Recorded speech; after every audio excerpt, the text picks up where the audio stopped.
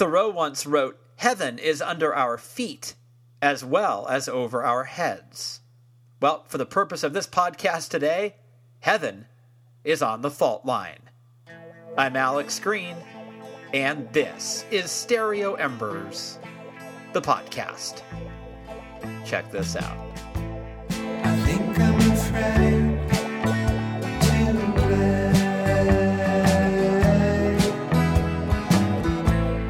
It's only a phase, my fingers won't bend that way.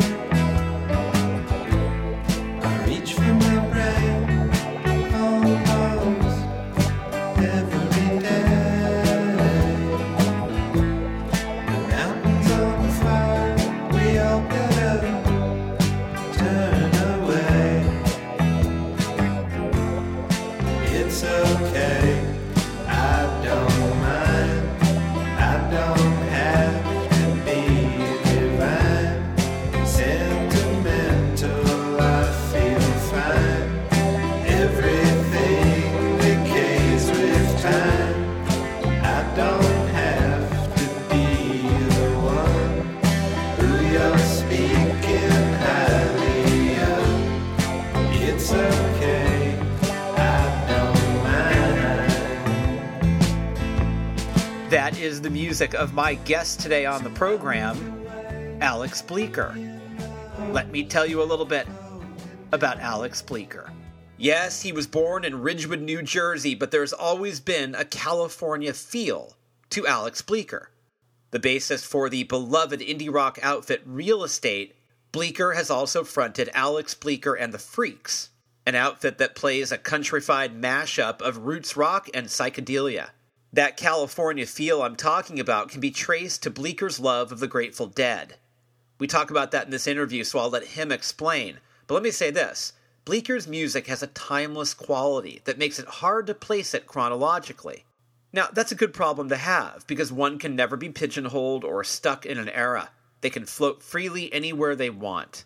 Speaking of floating freely, Bleeker's first solo album does just that. A stirring and blissful collection of gentle jangles, catchy 60s tinged pop, and ethereal melodies. Heaven on the Fault Line is one of the most beautifully crafted albums you'll hear all year.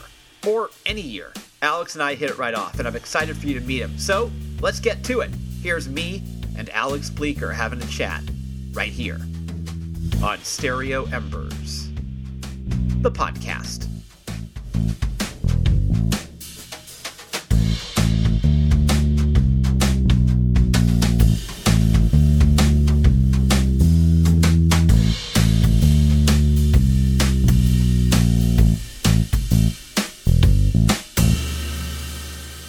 I'm adjusting, I guess. I mean, today, like I am in general feeling more optimistic than I have in the last, 6 to 8 months. However, I did start my morning by reading about vaccines and the new South Africa variant and being like, great, is this just, I don't know. At this point, like, and I wouldn't say that, like, it's really funny to think back to mid-March last year and the intensity of the anxiety with each new increasing headline. And like, now I've just sort of, I mean, fortunately for me, everyone in my family's well, I'm safe in the most in more than the most general ways. I'm comfortable, so I've just adjusted to this strangeness, Yeah. For me, the biggest effect by far is, with the band and with Real Estate not being able to play shows and tour, and that's really like the biggest part of our livelihood. So like, kind of feels like weirdly purgatorial, You're like, Yeah. If a year ago someone said to me like, you can't play Real Estate shows anymore ever, that's it, then there's this thing where it's like, all right, well, let's pivot, let's do something else, what's the next step? But now it's like, you can't now, but you probably can later. And like, right. It's very strange in that regard. Yeah, and you're kind of in this liminal place where it's like, okay, we can't do this, but we'll be able to do that. So I exist in between that space, knowing, like, going, what do I do now? Exactly. It's this thing that I've like dedicated, real, and also opens up this whole other, issue, which is that musicians across the board, pretty much at any level, rely almost entirely on live performance, which is like, we can look at that and be like, well, I am a performer, but I make music that I can still do that, right? So why do things feel so tenuous or jeopardized just because I can't play live shows? That should really be one piece of the puzzle, but it's a very big one. It's a massive one. And yeah. I mean, have you been thinking in terms of, okay, how do I put groceries on the table? Do I look for soundtrack work? Do I think about commercials? Have you gotten innovative in that way? I mean, not in ways that are like that much of a sort of career shift, but just in general doing things that I never did before, which have actually been fun. Like taking cover requests, like fan sourcing, like, hey, I'll do a cover song for you, and like send me some money, and or like around Christmas time, like a lot of people ordered those. And weirdly, I did just do a jingle for a friend, you know, not even like a job related thing, but I was like, oh, that was actually pretty fun, you know, like yeah. It's kind of, I mean, fortunately, I've had a little savings, and unemployment has helped me out and all that, which, so I'm not like, I'm at zero, backs against the wall, but it is kind of the situation where it's like, all right, it can't go on like this forever. Like I'm by and large not working in the capacity that I have been for like the last decade. Although the band, obviously I'm about to put a solo record, and Real Estate has also been active and activating musically in ways that, and so it's just like, okay, we're still doing stuff, but we like, it's just weird, you know? And the cycle has gotten all screwed up, right? Where it would be like, write, record, release, tour, right, come home, write, record, whatever that is. That whole process, whatever that was for you guys and for you, has been completely upended. It's a totally weird, careful what you wish for. I mean, I think a big thing is like, speaking specifically about Real Estate, is that we live in different parts of the country. We're kind of scattered around, which actually mattered less than it sounds like when we were touring all the time, because it was like, most of the time we're together in a place where none of us live, you know, for like a third of the year. And yeah. And now it's this piece of the puzzle of, we were always like, hey, wouldn't it be awesome to like not tour one record and just immediately go and start making another record? Like I'm gonna jump all over the place here now, but I think about the Beatles often, you know, as many music fans do. I watched the new Peter Jackson footage that came out a couple of weeks ago of them in the studio. I was like, really, and of course they're, you know, like a brilliant group of people making amazing music, but I was also like, these guys had all the resources and all the money in the world, and they didn't tour, and they just went into the studio every single day, and their job was to make music. And like when you give artists that opportunity, great artists like them, not to take away anything of their like natural talent, but when artists have that opportunity to be creating in that kind of a way with those resources all the time, it's like, yeah, wouldn't it be a shame if like the Beatles had to tour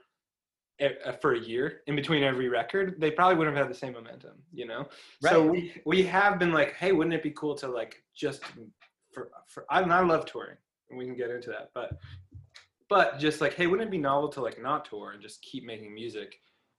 And we just didn't really count on this being the circumstance. And since we live far apart, it's kind of hard to like become a pod and get together and get in the studio, you know? It's like, right. We would have planned it a little differently had we known. Yeah, and then the question is, all right, so now that we're kind of doing that, is it awesome? Like, yeah, right. And now it's like, oh, I will play in the shittiest dive to the fewest people tomorrow. Like, you know, right. No complaints. Yeah. Do you remember the last time you played live? So I played since lockdown. You know, there are a couple answers. Since lockdown happened, I played one show, an outdoor show. I am a well-documented Grateful Dead fan. Locally in California, I have a little Grateful Dead cover band, and we were asked to play, and it just so happened to be the day that we all found out conclusively. Well, it depends on who you are, but we all found out conclusively that Trump lost. Yeah. And it was that Saturday, and it was a big celebratory feeling here in my little corner of the world. And we had an outdoor safe distance. You know, we were like 60 feet from the audience, kind of show booked, and it was this amazing serendipity. It felt so good. It was so emotional. Like, I hadn't played before that. The last time I played live was Real Estate's record came out last year on February 28th. So we had this huge tour ahead of us, and we were doing a couple of warm-up like promo shows. We were playing, I'll tell you this, it was March 3rd or something. It was New York City, and we did this kind of like promotional event of, hey, we're gonna go stand in front of a bunch of our old favorite record stores that don't exist anymore, and we're gonna play outside of them. And so we're like in front of like like cheesy coffee shop or like a health food store and stuff, playing on the street. And so we did like 3 or 4 of those, and then ended with like a proper in-store at a record store that still exists. That actually I just heard just closed, which is kind of ironic. But you know, just doing that that was the last live performing that I've done prior to the lockdown and with Real Estate at all. And it's kind of, I was like, wow, I was in New York, like shaking people's hands, riding the subway, Yeah. you know, just like stuff that feels wildly, you know, dangerous to me now. Yeah, I mean, I'm an erotic Jewish guy, and I have always had this bizarre thing about, you know, I mean, I'm not like Howie Mandel level. Yeah. But I teach college, and my students are always sick. Yeah. And they were really sick, and I've always had these sort of like protocols in place, like, you know, I'll open a door like this, you know, or I'll push a button, right? That stuff's always been in place. So my level of anxiety hasn't elevated because I'm doing what I've always done. But my students were all sick. And and we were in a classroom on a college campus. I can't believe I didn't get it. I really can't believe it, because they were. Well, you may have. I mean, that's where I'm at, is like, I don't know. Did I get it? How long does that? I've had one antibody test, but like, how long do the antibodies even stick around? Yeah. You know, like, I had an antibody test that said I never had it, but I was in New York that week. I didn't present like classic symptoms, but I randomly got a fever and like stomach stuff. And I was like, this is like early March, New York City. I don't know, you know? Yeah.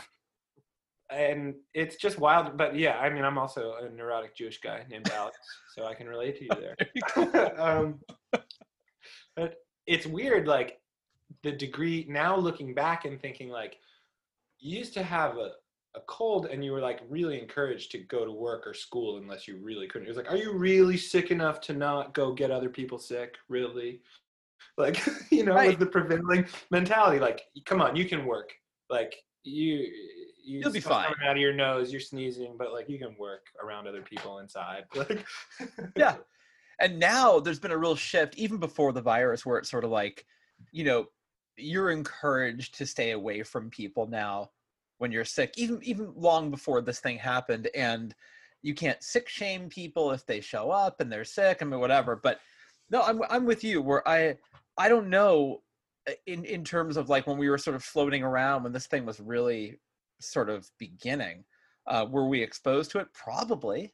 I mean, I feel like I sometimes think about how close I come to it on a daily, weekly basis.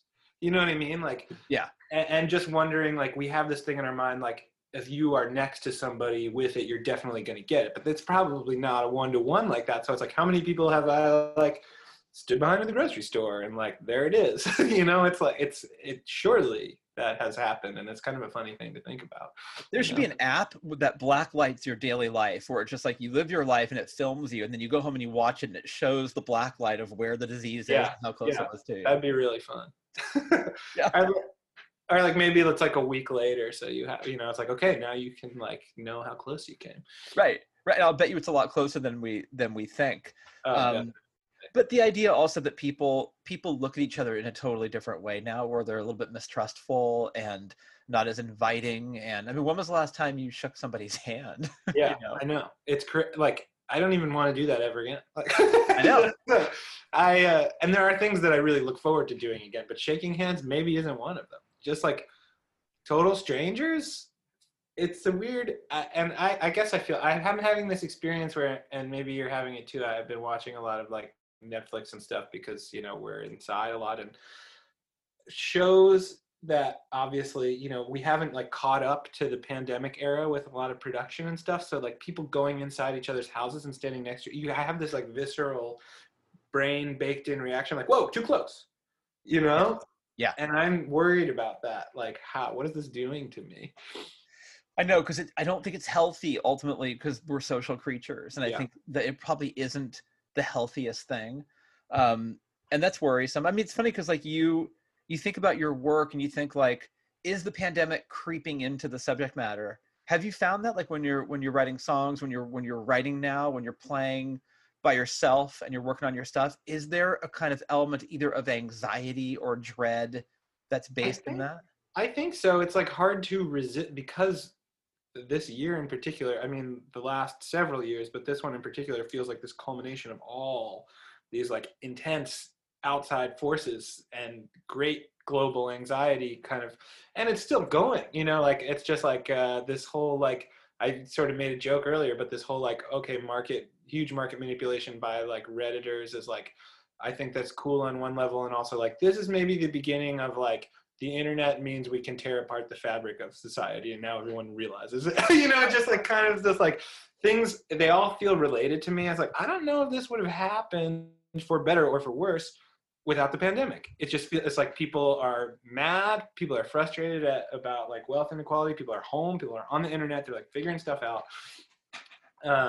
So it's hard to resist that, like this feels like there's a maybe like the pandemic is just another symptom of it, but we're in the middle of this like massive global shift.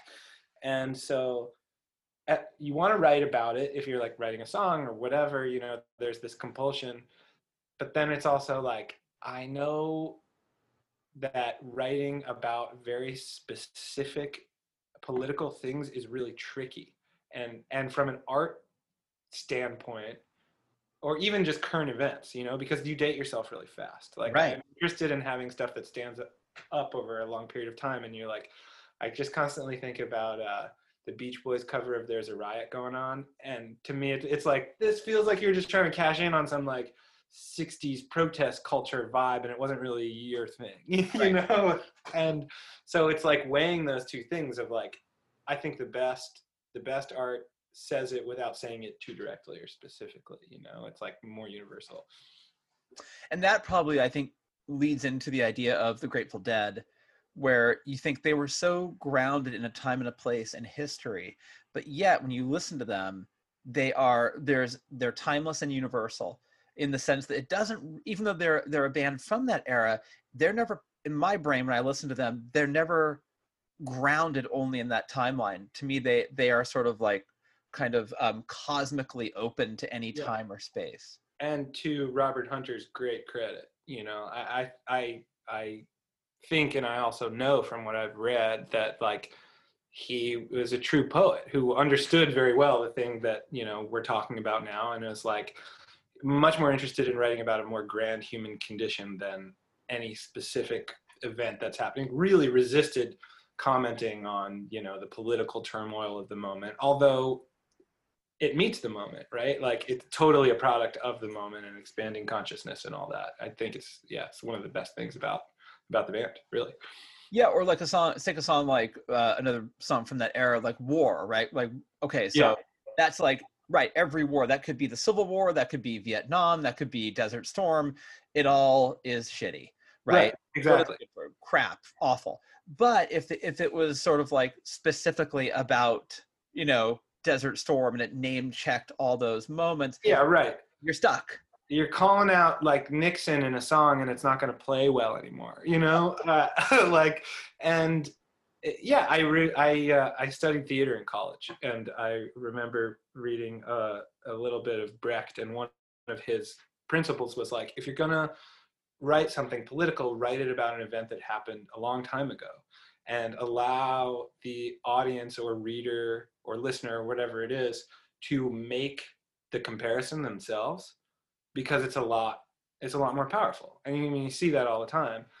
If it's like, you know, if it's just like heavy-handed, this is about this thing that happened last week, okay, that's really obvious, but this is about something that happened 100 years ago, and we can draw the human parallel, it's much more powerful, I think. Yeah, because like for example, I've talked about this before on the show, but like the song Ohio, right? Mhm. The Neil Young song, I mean, specifically about Kent State.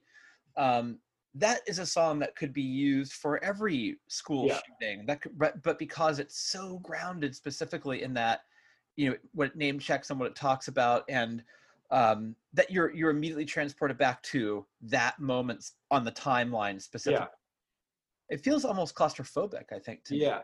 I mean, and it's a great song. I mean, Great. that song gets away with it because it's such a good song. Yeah. So then it kind of like that. And it's funny because I'm of a certain age, is like I know about that event from that song. So that's kind of a different, that's like a weird different folk tradition where it's like we're going to pass down these stories that should be remembered. But yeah, it definitely doesn't have the same anthemic quality that, it's like that tune isn't in every movie about war like some Right. other, like because it does have that specificity. Yeah, if you were doing like a documentary, say on Columbine, you probably wouldn't play the Ohio song. No, it doesn't make sense. It doesn't make sense. Right. But also, like, writing a Columbine song now feels weird. But maybe if you did allude to it in a certain way, like, I don't know, there's a level of poetry that I think makes something more successful than, Yeah, and again, if your intention is to write to that moment, then that is obviously, then that's, I don't want to say forgivable is the wrong word, but yeah, that's understandable. Then if you want to write specifically for Columbine or Sandy Hook or an event on the timeline, that's totally cool, but it does ground it. Yeah, it grounds it. And I also think that we have to be careful to, like, there's this, like, if you're not politically activated, socially activated in a certain way through your art, then what are you doing?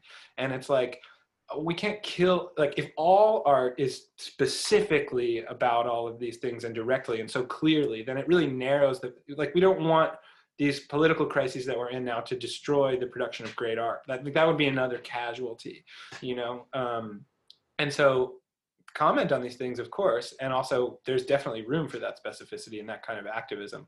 But I think it's a mistake to be like, this is what all art should be now, because Right. I think we'll look back and we'll be bummed about that, Yeah. It almost feels sometimes like you watch old SNLs and it's like, they're doing Gerald Ford bits and they don't really hold up. Yeah, you're sort of like, I guess, was Ford clumsy? He fell a lot. Like, I don't know. Yeah, right. Yeah. So right. it kind of loses a little bit when you do that. But when you look at the Grateful Dead, do you think, like, you look at their body of work, because I love them too. Yeah. And you look at Real Estate, do you think in terms of how that band function as an organism? Yeah. Is that something to model after, or is that really impossible to do? I mean, both. I don't think it's impossible, but I think that they existed in a time and they did a thing. They were like kind of making it up as they went along, and there's just circumstance and that group of people in that period of time and their perspective and the introduction of psychedelics and everything that they were like trying to model this like weird utopian society. It just made them incredibly unique, and also just the talent, but I think, let's see, I think about, because it's so fun to be in a band, and then I like listen to the Grateful Dead podcast, for example, which I think is great, or if you haven't heard it, or just read a bunch of books about them, different people, so many stories, and I apply it in like the tiniest way to my own experience of being in a band. And it's like, it's not the same thing. They had a community, and a huge community that they've created, a world. And that's one of the most fun things about being a Grateful Dead fan, is like, you're in. If you're into it, you're like a part of the band, and right. I love that. That's my favorite.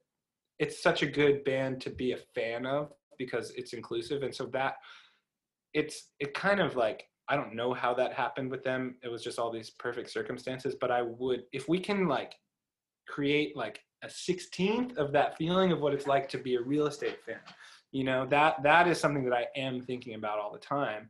And I'm tying it back to the Dead and what it feels like to be a fan of the Grateful Dead. Like, I wanted to, going to the show is like, it's more than just, oh, hey, I like this band, I'm going to the show. It's like a community event, and that is so cool. And it still exists, even though the band doesn't really exist in a centralized way anymore, which is amazing. So like, I think it's a lofty goal to get real estate to that level because they're so unique and singular, but just to like bring that feeling a little bit by like doing special things, connecting to the fans, having outreach, you know, that I hope to achieve that. I think about that all the time. Has there been a moment where you felt like real estate has cultivated a community that is in the spirit of that, where you thought this does really feel like a community-based experience? Yeah, and it feels like it's fun for me because, I mean, this is shifting a lot now because the Grateful Dead feel like one of the biggest bands in the world again, and it's seeping into communities that had early, like, stigmatized them earlier or whatever, you know. Yeah. But it has been fun for me to bring that mentality that I just talked about to like an indie rock context that when I was growing up is totally different now, but when I was like into indie growing up, it was like, well, what are you into, the Dead, or are you into like indie and punk and like more intellectual music, you know? And so and I was like, both, you know. And but to bring that kind of mentality over to our fan base, there are a lot of, I think, crossover fans now, but really when we started, not as many. And so, like, for example, I'll just give you an example. We played, you know, I always feel it when we do more than one night in the city, which is like a uniquely, you know, it's not a thing that we do often. I wish we did it more. And obviously we're not a huge band. We can't do like big venues back to back, but every once in a while we're like, oh, instead of this one big room, let's do 3 nights in a smaller room in San Francisco, for example. And that's when I really feel it, because you start seeing some of the same faces. And for me, that's an opportunity to do things at the show where people realize that we're not doing the exact same thing every night, where we're trying something new, where we're having different energies, where we're cultivating like a party community like atmosphere. So that's really when I feel it. Like, we did something, one of those, or maybe a couple of times we've done that, we have not repeated a single song, you know, which is really conventional in some musical universes and really unconventional in ours, by and large. Like, a lot of our peers in indie rock, I notice, will create a set list for a tour, and that's the tour. And we are like vehemently opposed to that, and that's something that all of us bring in from like a jam band, you know, consciousness, the Grateful Dead. And so I think there are like those fans that came to both shows in Toronto or San Francisco or whatever, and they're realizing that we're not playing repeated songs, and not all of them know the other musical universe that we're borrowing that from. And to watch people get really excited and think that that's really cool, that's really like a great joy for me, because I'm like, yeah, this is a rad thing. Each night is unique, you know? Yeah, because I have found that I know one time I saw Jonathan Richman play, and I was like, it was so unique and brilliant. Yeah. And I was like, I gotta go back the next night. And I went back the next night. He did the exact same jokes. Like, the whole thing was the whole. I was like, oh, I thought that was just like unique. I mean, I get it. Yeah. I was disappointed. But take a band like Pavement. If you love Pavement and you talk to another fan who loves Pavement, you guys both agree that you love Pavement, but there's something competitive about them getting Pavement more than you get Pavement. And, you don't get that with the Dead. It's like, if you're, like you said, if you're in, you're in. Whereas Pavement fans, and I'm generalizing massively, but there is a little bit of a sneer of like, I don't think you understand the band the way I understand them. That's kind of like a hip 90s vibe, you know? Or like, yeah. And I love Pavement. And I now know that Malcolm X is a Deadhead, which is great, you know? But yeah, no, I think I sometimes say, because my wife is Canadian and now we live here in Northern California, and like our whole community is like people who love the Grateful Dead, and she's like, I just kind of up there, because it's a uniquely American phenomenon in a way. You know, it's worldwide, but it's super American. She's just like, they just kind of seem like another classic rock band to me. I didn't get this whole thing, you know, because liking the Dead is not like liking Led Zeppelin or The Who or something. To me, it's not. It doesn't. You're right. And I know they fought very hard to actually not have this vibe, and I'm kind of joking, but kind of not. I'm like, well, same religion. You know, like, there are people from all walks, and even with the iconography, with the psychedelic sacrament, with the, you know, like hymns, you know, and people from all kind of corners I have a steal your face on my car, and if somebody honks or whatever, or I meet somebody and we seem like worlds apart, but there's a Dead connection, it's like we have a similar something world, like there is a connection there. And I've never been a part of any organized religion or anything like that, but it's the only thing that I could feel like people feel that way by, like, signaling that they're part of a community, I guess. I've seen it on, I can, for some people who don't get it, it's like, if let's say you went to a certain college and then, like, you see 20 and played football or something, and 20 years later you meet someone who, there's a kind of like, you're in on that too. It's like, if you're an alum of a college, it feels almost like that kind of a community where it's instant. For some people, I never felt that way about my college, but I get that, where that it almost feels like that. I think it was in the Long Straight Trip documentary, they did an episode on the fans, which I thought was really great. And somebody said, I have more in common with a person who's going to be loving the Grateful Dead in 200 years than a person who completely doesn't understand it right now.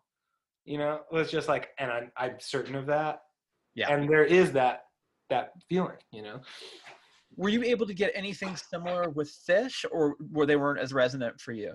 Phish is I love Phish, but they're my gateway, because of my age and my generation, and they brought me in. But I sort of objectively sit back, and they're not as good, Yeah. Phish is silly. I think, and like and the Dead has a sense of humor about it. Phish is like largely like comedy is a part of their thing, of their vibe, and I think they know that, and that's one of the things that I like about them. But I think, like, I've been actually thinking about Robert Hunter a lot lately, so it's kind of serendipitous that we're having this conversation. But like, this is important, like literature and poetry, a lot of it, and it's like a movement, and it's like deeply affected the culture of the country, I think. And so, like, there's a weight, there's an historical weight to the Grateful Dead and the place that they hold that I just don't think Phish, it's not the same thing, but all of that said, I love going to shows. I love the band. I never throw on their records or anything, or even rarely throw on live shows, but that, like, it's that thing of being in a community, I think, is really there. And going to the shows is super, super fun. And it was that feeling, that initial feeling, that I came to first as like a 12, 13-year-old going to my first Phish show and having my mind blown apart of, like, what is this incredible, like, group mind, group feeling, this love of this. Similarly with Phish, when you go to a show, you feel that you are part of the show, and not just like the line between band and audience is very thin, if it exists at all. And that is the thing that is so great, and they have that truly. And that's like what relates them to the Grateful Dead, like, the most, I think, more than any musical aspect, is like, for whatever reason, they were like the ordained next thing that all the people went over to, and it's there, and the spirit is there. And then as I got older and got, like, more seriously interested in the Dead, bringing that awareness and association to being like, this is probably like what it was like to be in a Dead crowd in like 88, what I mean? Like, and just seeing it in that context, and it's cool. I mean, like, huge fan, but it's just a different thing when you talk about the actual material, I think. Did it also make you think in terms of how you respond to your own fans? Thinking about how the Dead did it, and how they were so cool about tape trading, and like really, really cool, and they were so giving, and at the same time they were running an empire. Like, it was amazing how those two things could both hold true. But they were really warm to their fans. Does that sort of affect how you, or at least inform how you interact with your own? 100%. And I think they're masters of it. They were masters of it, and so is Phish. It has really been, like, they know how to be a band that is good to their fans, and and they understand their fan base, and because they are of it, they're part of it. And that's the gold standard for me, and I'm constantly trying to think of ways that we can do things that are special. I just think, like, in that universe, fans of those kinds of bands have an appetite for being that kind of a fan, and I try hard to cultivate that within our fan base, because it's a different context for most people, you know. And I try to sort of shepherd them along, like, come to a bunch of shows, you know, like if there's a few shows near you, like come to a lot, it's a fun thing. Or like we'll create little incentives for it to be meaningful for you. You know, unpredictable things can happen, which I think that's the key, right? Because why go to a bunch of shows if it's the same all the time? Yeah. Right. Or even with the Dead, like those live recordings, it's like no two are alike. Yeah. I mean, that mentality is like, I mean, it's amazing. And that with them is what's so amazing, is because it bleeds over into this like life philosophy. Like there's repetition, but never twice the same. And that's how we're going to approach our music, you know. Yeah, it's just wild. Now that you've got my love, what can I offer? You already know my love. Love is a fading, foggy summer. Let's not pretend. I can shield you from all that noise. Come home now, you know my voice. The sweet familiar melody of honesty. I've been thinking hard about the season, passing time, wondering how long this can go. Tra la la la. Don't play for the money,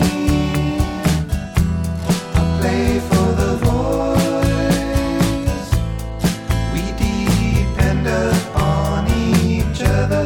I've got no choice. La la la, la la la la la la la la la la la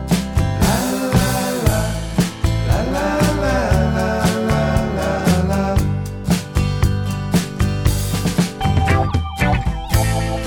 I've been looking right out of the window, making sense. Eucalyptus settled by the seawall, redwood ends. Knows nothing of money, some ancient voice. Its limbs all uprooted, it's got no choice.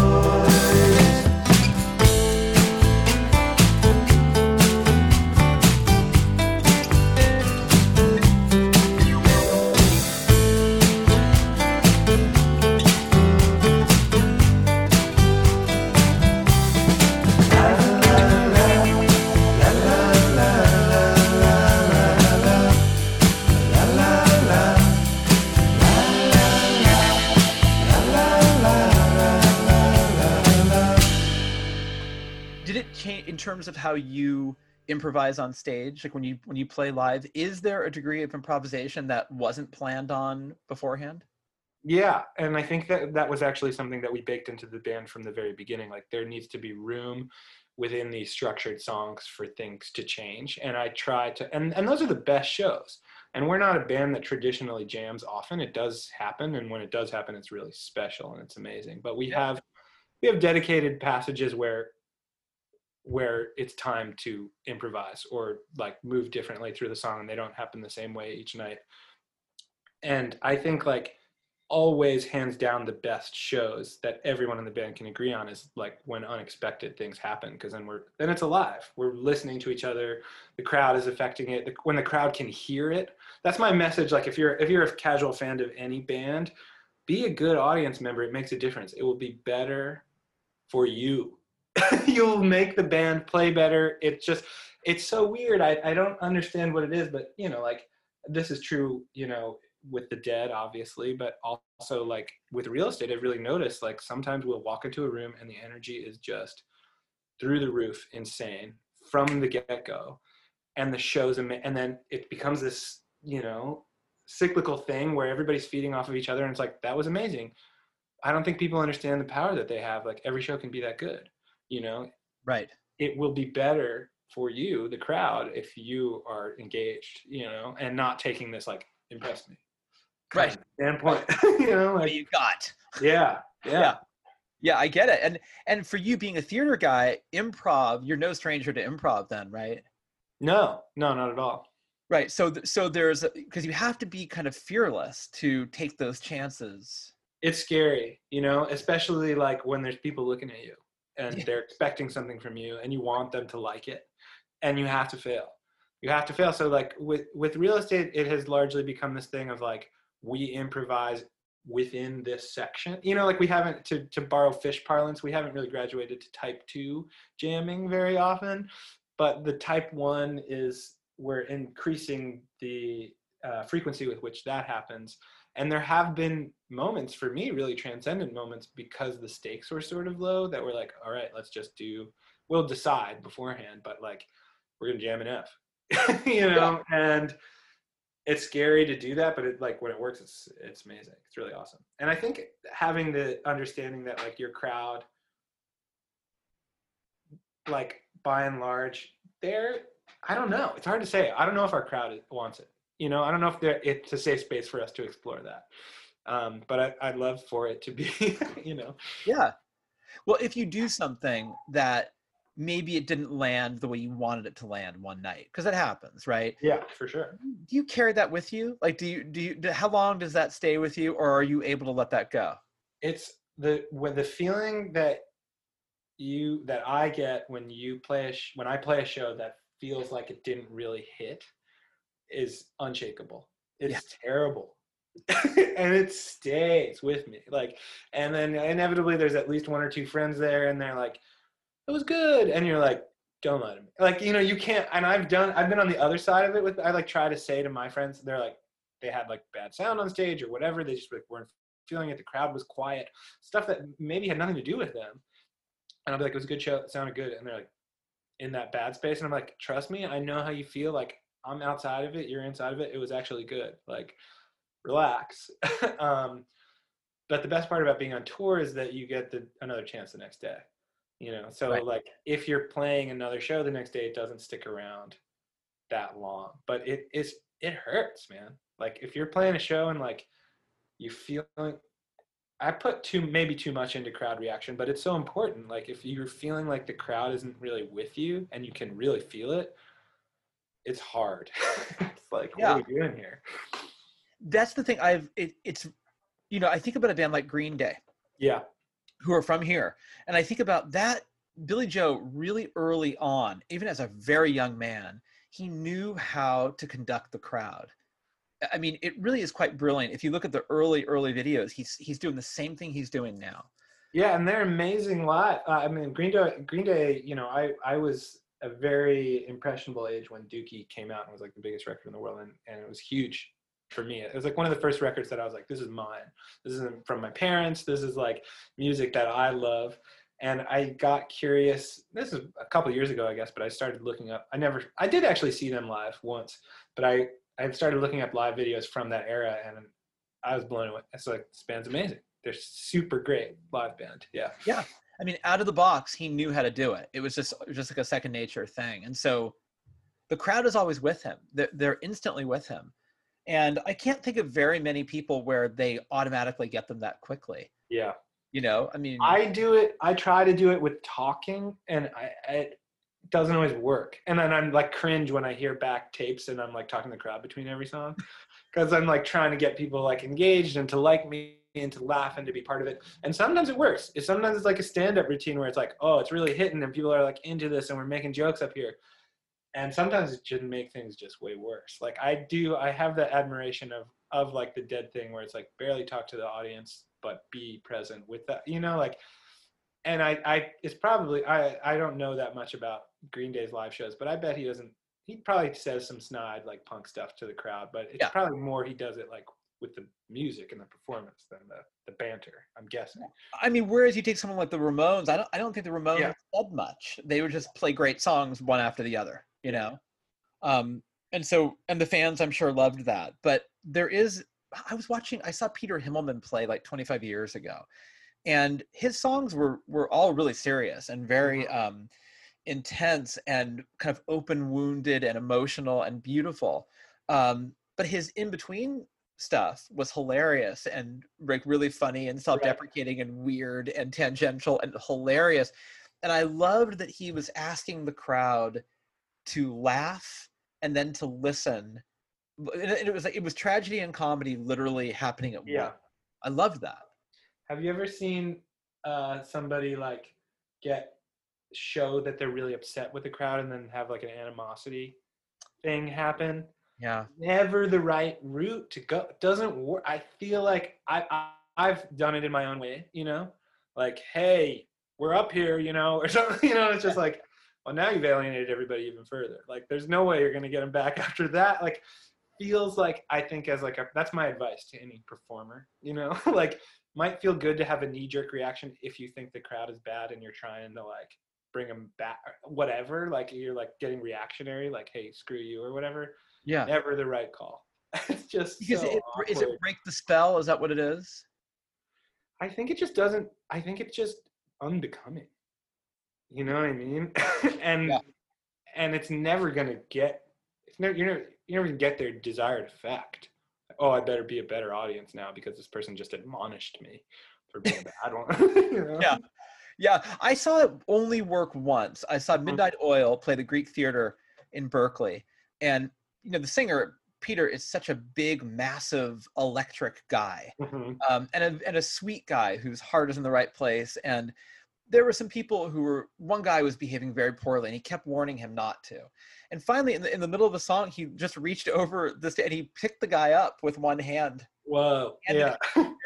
And I thought, you know, that just the spell wasn't broken because it was like Peter Garrett was like a god, and it was like. And I think that thing, like, if you have people who are like heckling or like being like assholes in a sort of like mosh pit context, 100% call those people out. Yeah. But if the crowd is just like quieter or chattier than you want them to be, and you're just like, hey, shut up, or what, you know, like, as a whole, if it's one person doing an annoying thing, I do think there can be camaraderie with everybody being like, we all hate that this person's doing an annoying thing, right?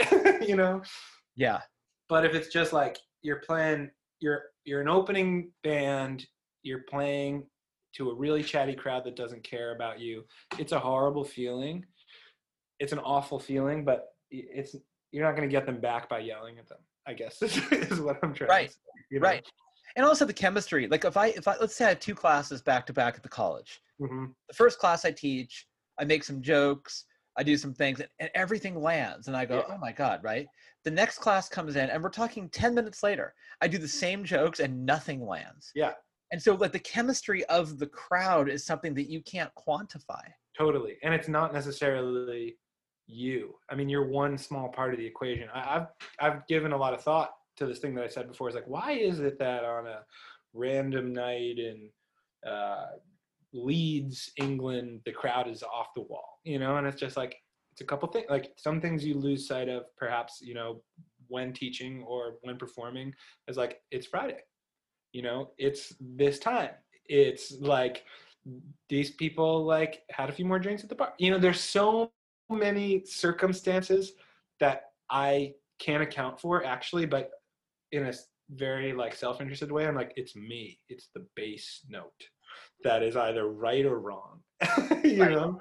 And it's not, but it's beautiful when it all works together, you know? Yeah, it's a lot to carry where you go, well, I ruined that experience for everybody. Yeah, and myself. Myself, yeah.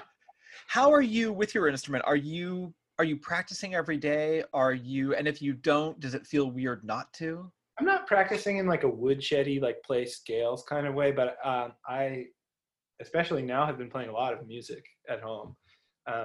One way that I do it, that I sort of practice, is I tend to write and record simultaneously, just because we're on Zoom. I don't think the podcast is a video, but you can see I'm like in my studio right now. Yeah, I can see it.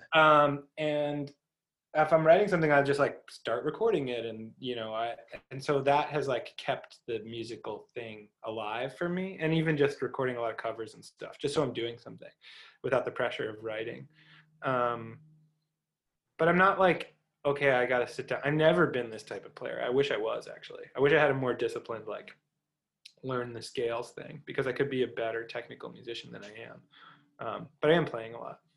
How ritualized are you? Do you say, oh, it's 10 o'clock, I'm gonna go till 1, or you don't do that? No, I mean I could.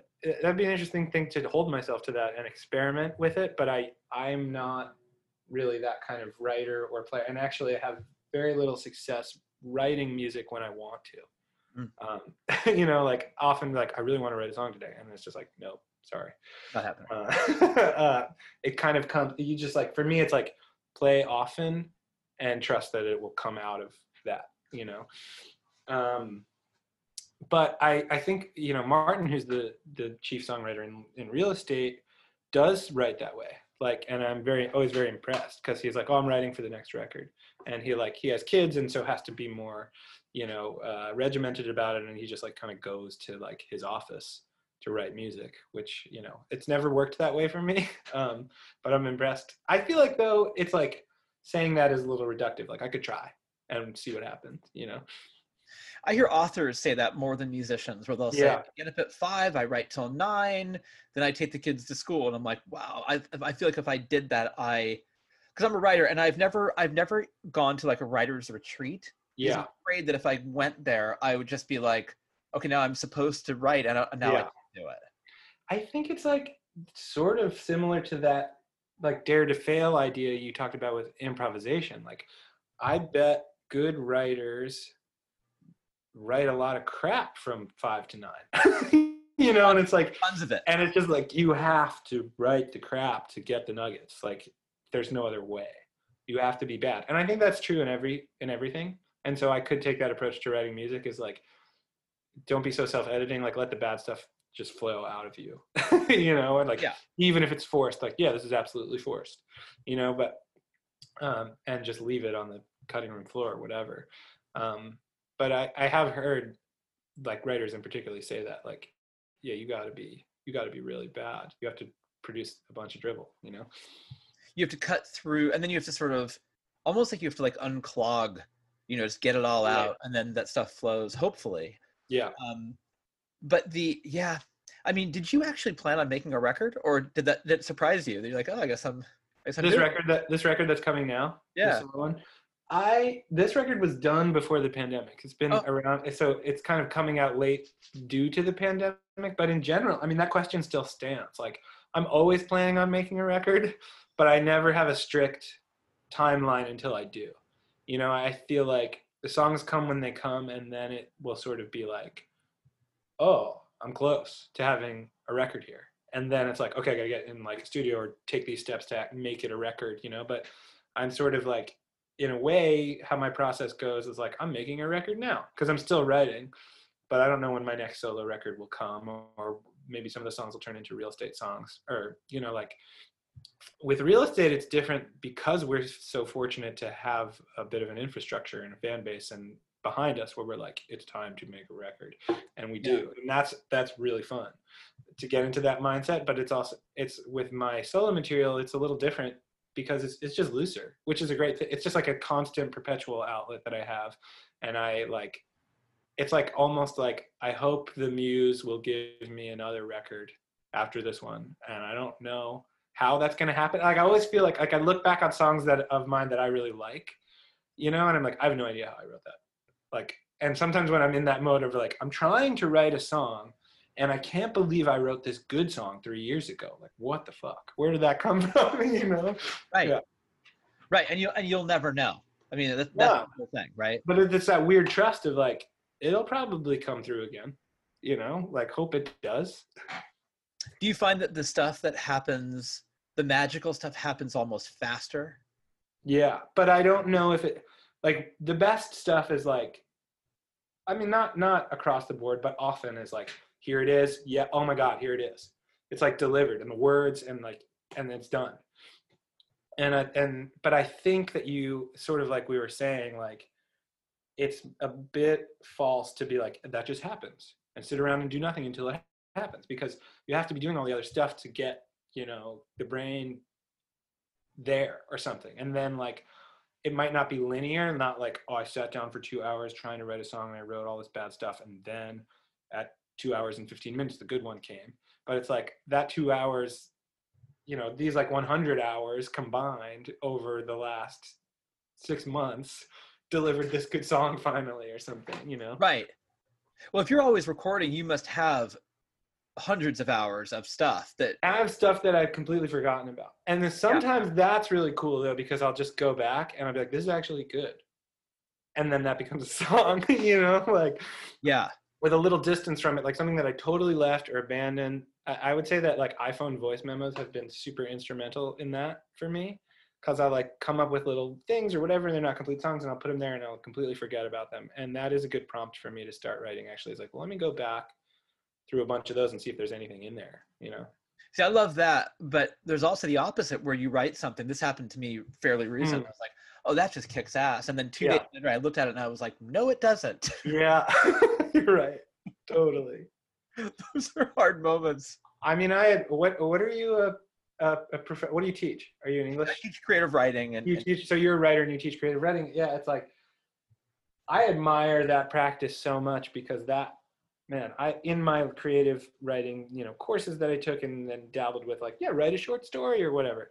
And I know the technical thing of like, yeah, you have to write a lot of crap in order to get good, but it's just like sitting in front of a blank page and even having an outline of a plot or whatever. It's like, I just can't imagine. I commend you. I don't know how you people do that thing. It's amazing. Yeah. And my brain doesn't even work that way. So it's funny. I wish it did, because I think I'd be a lot more prolific, but I'm so tangential. My brain does not adhere to anything linear. So so that seems like a rare kind of glimpse into how some people do it in a magical way. To me, I can't relate to that, because I wish I could do that. Sometimes I'm amazed at how many novels have been written. I know. Even bad ones. It's just like, this is an accomplishment. You wrote a novel. It's like, it blows my mind. Are you doing a lot of reading in the pandemic? Have you found yourself picking up a lot of books? I have been, actually, yeah. I find myself to be better reader with structure. Like when I'm taking a course, it's really easy for me, and it's hard for me to like motivate, and that's gotten easier. It's like a muscle, right? And that's gotten easier this year. That's one small silver lining, is I have been doing more reading. Yeah, it almost feels like I kept thinking like, okay, there's no excuse with all this time. There's no excuse for me to not finish writing a new book. So I did. I should read all these books on the shelf. So I didn't do that, but I'm coming close. I should learn to make this dish. I should teach myself that language. I should fix that leak. I mean, yeah, and for me, it's like there are so many books that I haven't read that in my own narrative, I say that I know what they are. You know what I mean? I'm like, well, Hemingway, I know what that is. You know, and it's like, well, I never read A Movable Feast. And, you know, and then I read it and I was like, yeah, this is great. You know, and it's you lie to yourself. It's not the experience of like, I basically know the stuff that his style and what he writes about. So like, I got Hemingway. And it's like, no, read this stuff. These things are classics for a reason, you know, like, yeah. I've done that with music sometimes where there's bands where I know the whole thing, but I haven't actually, like a band example is like Television, like Marquee Moon. I know the whole trip on that. I know the whole thing. I've heard a song. I've never actually heard the album Marquee Moon. Well, it's amazing. You're lucky. So like in these instances, right, when people are like, no matter what it is, movie, book, you know, series, record, there is this tendency to be like, you never listen to Marquee Moon, like, screw you. Right. Like, son of a bitch. Like the approach that I take is like, I can't wait for you to put on Marquee Moon this afternoon and flip out, because it's an incredible record. It's incredible. It's one of my favorite. I mean, you couldn't have picked a better one. I mean, and it's also like central to the way that Real Estate sounds, you know, this. And their second record, actually, Adventure, also amazing. Really, really good. So you're stoked. You're lucky. You have this very easily accessible thing that you can draw up with your fingers that is amazing, and you can put it on and you can fall in love with it, like right now, if you want. Yeah, I'm going to listen to it this afternoon now that we're talking, because I've always been meaning to, for whatever reason, it's just never. I'm sure you have this too, where there's like blind spots in your. Oh yeah.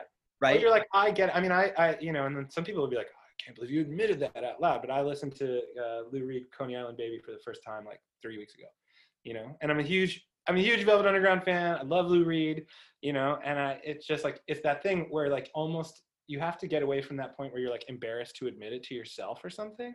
Like, oh, this record that like a lot of my friends love and is kind of a standard for a lot of people, I actually have never heard. And then it's like, do yourself a favor and put it on, because Right. instead of being like, I know what that is, you know? Yeah. Just, I mean, we yeah, both just made some very big admissions just yeah, now. totally. I was on a date with a girl years ago, and it was going really well. And we were talking about music or whatever, and I'm a music journalist, and she started talking about Lipstick Traces, the Grill Marcus book, and I said, "Oh, I haven't read that."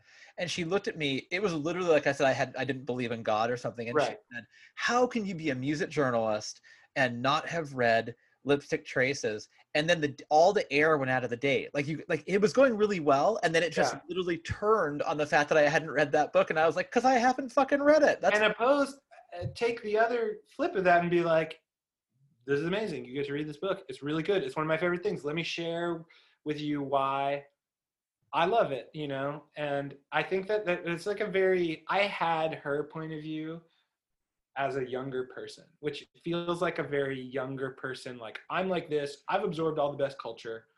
And if you haven't, fuck you. And, you know, and like that is just like, also I certainly had not at that point in time in my life. And it kind of is this like, yeah, there's this music fan thing in particular that happens that got to be, it actually like, it like stopped me from listening to great music for a little while, and then I had to catch myself. But like, you know, I'm sure you are as well. I'm friends with some like very deeply knowledgeable, nerdy record head people, and they play this game with each other. Have you heard this? Yes. Have you heard this? Yes. Have you heard this? Yes. Have you heard this? Yes. Until somebody says no. And then it's like, point for me. You should really listen to that. You know, and like that's really cool because you can discover a lot of stuff that way. But when it loses the like good nature of sharing and becomes this like competitive thing, it really turns me off. Yeah. And so then I'm like, I'm sure this person is recommending amazing records to me. I'm sure, but I don't even want to do that because I think we have to get out of our own way with that. Yeah, it's like, go ahead. Why don't you don't talk to me until you understand the go-betweens? And it's like, Right. okay, well, instead of saying, look, you get this amazing gift of getting to listen to the go-between. It's kind of like the John Cusack high fidelity, like romanticized record nerd thing, where it's like, that's cool. And I'm like, that's a fun movie, but maybe that's not cool. Maybe it's cooler to like positively turn people onto rad stuff and be nice. Right.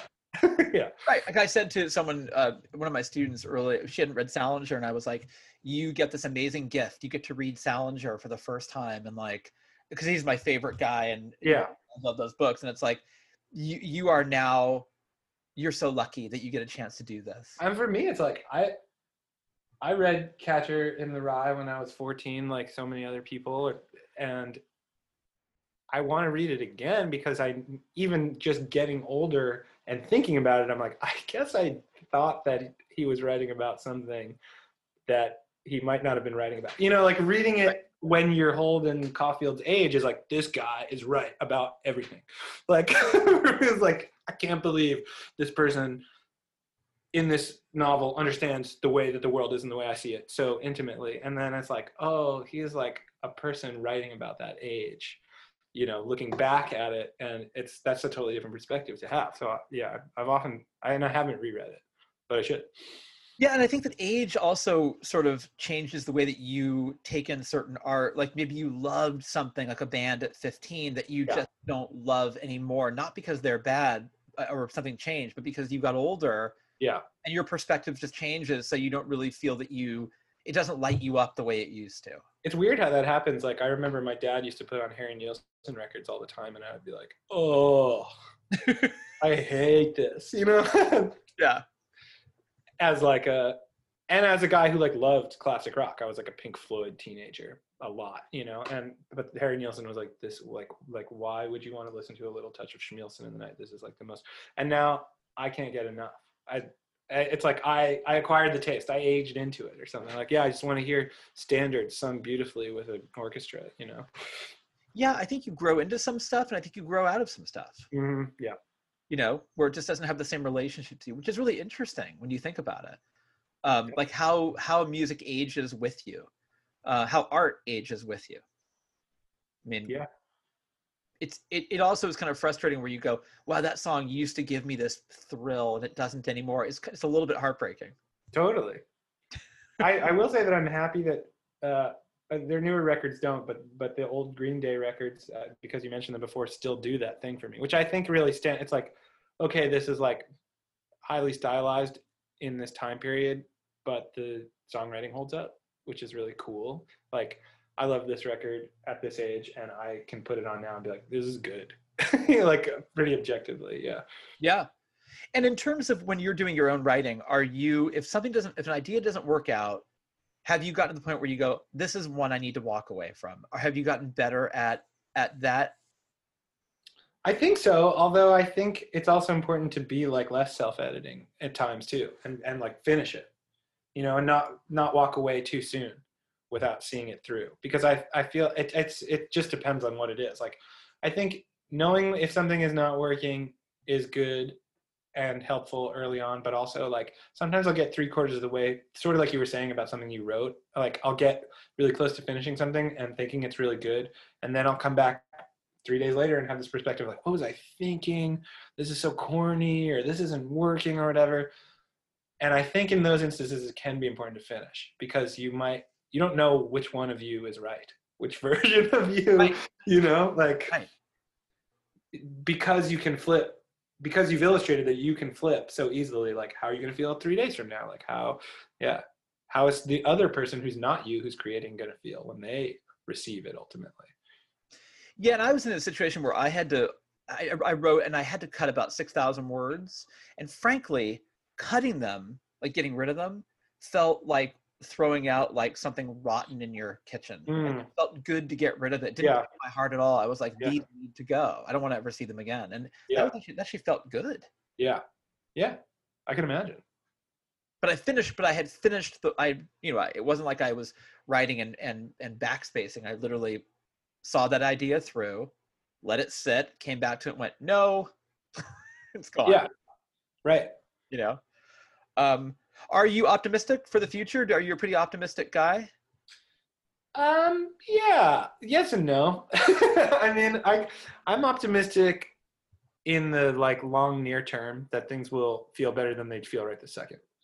And I think that would be a huge improvement. Like, I have this weird sense that in the sort of shortish term, there's going to be some explosive reaction to this pandemic thing that we're all experiencing together, this isolation. I think the pendulum has to swing the other way, and we'll experience some sort of like cultural bloom, roaring 20s celebration of humanity thing. My optimism is sitting there right now. I feel pretty hopeful and good that something like that's going to happen, which is really exciting. I have a sort of like, I have to kind of like make peace with myself on the sort of climate doom front. And, in the longer term, I'm just kind of like, I don't know how this is going to play out. And I haven't seen any signs that it's going to play out super well. However, just taking a sort of different outlook of like, the planet might not be suitable for human life, and it's really sad that probably a lot of people will suffer because of that. However, it's all part of a system that reshuffles itself all the time, and so like in some ways it's nothing new, and just kind of trying to take that outlook of like, we're all still plugged in, it's the very cheesy like we are Stardust man, but like our matter is still plugged into the same giant system. We don't know what's going on. It could be okay.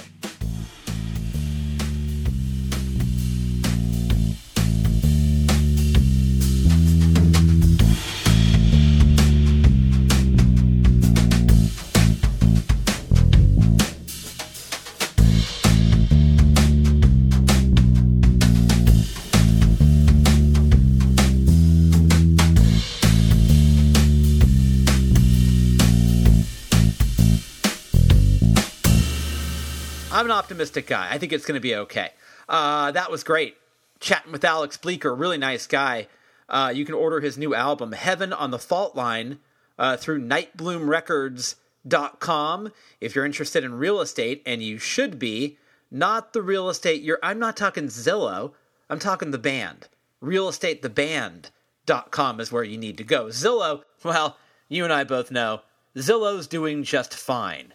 So if you want the Alex Bleeker record, nightbloomrecords.com, and all real estate information, realestatheband.com. AlexGreenOnline.com is where you need to go to find out all things about me. Well, not all things, but most of the things are on that site. The rest of it, well, you can follow the rest of it on Twitter at Embers Editor, or on Instagram at Embers Podcast, or just email me. I'll tell you all the secrets. Editor at StereoEmbersMagazine.com. Bombshell Radio can be found at bombshellradio.com, and Stereo Embers the podcast is available on all podcast platforms. I defy you to find me a platform where we are not on. I'm sure there's some, now that I think about it, so I don't defy you that intensely. I kind of defy you. And if you find one we aren't on, drop me a line, and we'll get all of our people on the case. Okay? All right. Let's close the show with a longer listen to Alex Bleeker's new track, Reach for My Brain, from Heaven on the Fault Line. Enjoy it, and thank you as always for listening to Stereo Embers the podcast, only right here on Bombshell Radio. I think I'm afraid to play. It's only a phase. My fingers won't bend that way. I reach for my brain almost every day. The mountains on fire, we all gotta turn away. It's okay, I don't mind. I don't have to be divine, sentimental, I feel fine. Everything decays with time. I don't have to be the one who you're speaking highly of. It's okay, I don't mind. So I moved away in those golden days. I wandered the fields until my clothing frayed. My friends always say the dream is a delicate way. The tide rushes in before it washes away. It's okay, I don't mind. I don't have to be divine, superstitious, I feel fine. Everything decays with time. I don't have to be the one who you're speaking highly of. It's okay, I don't mind.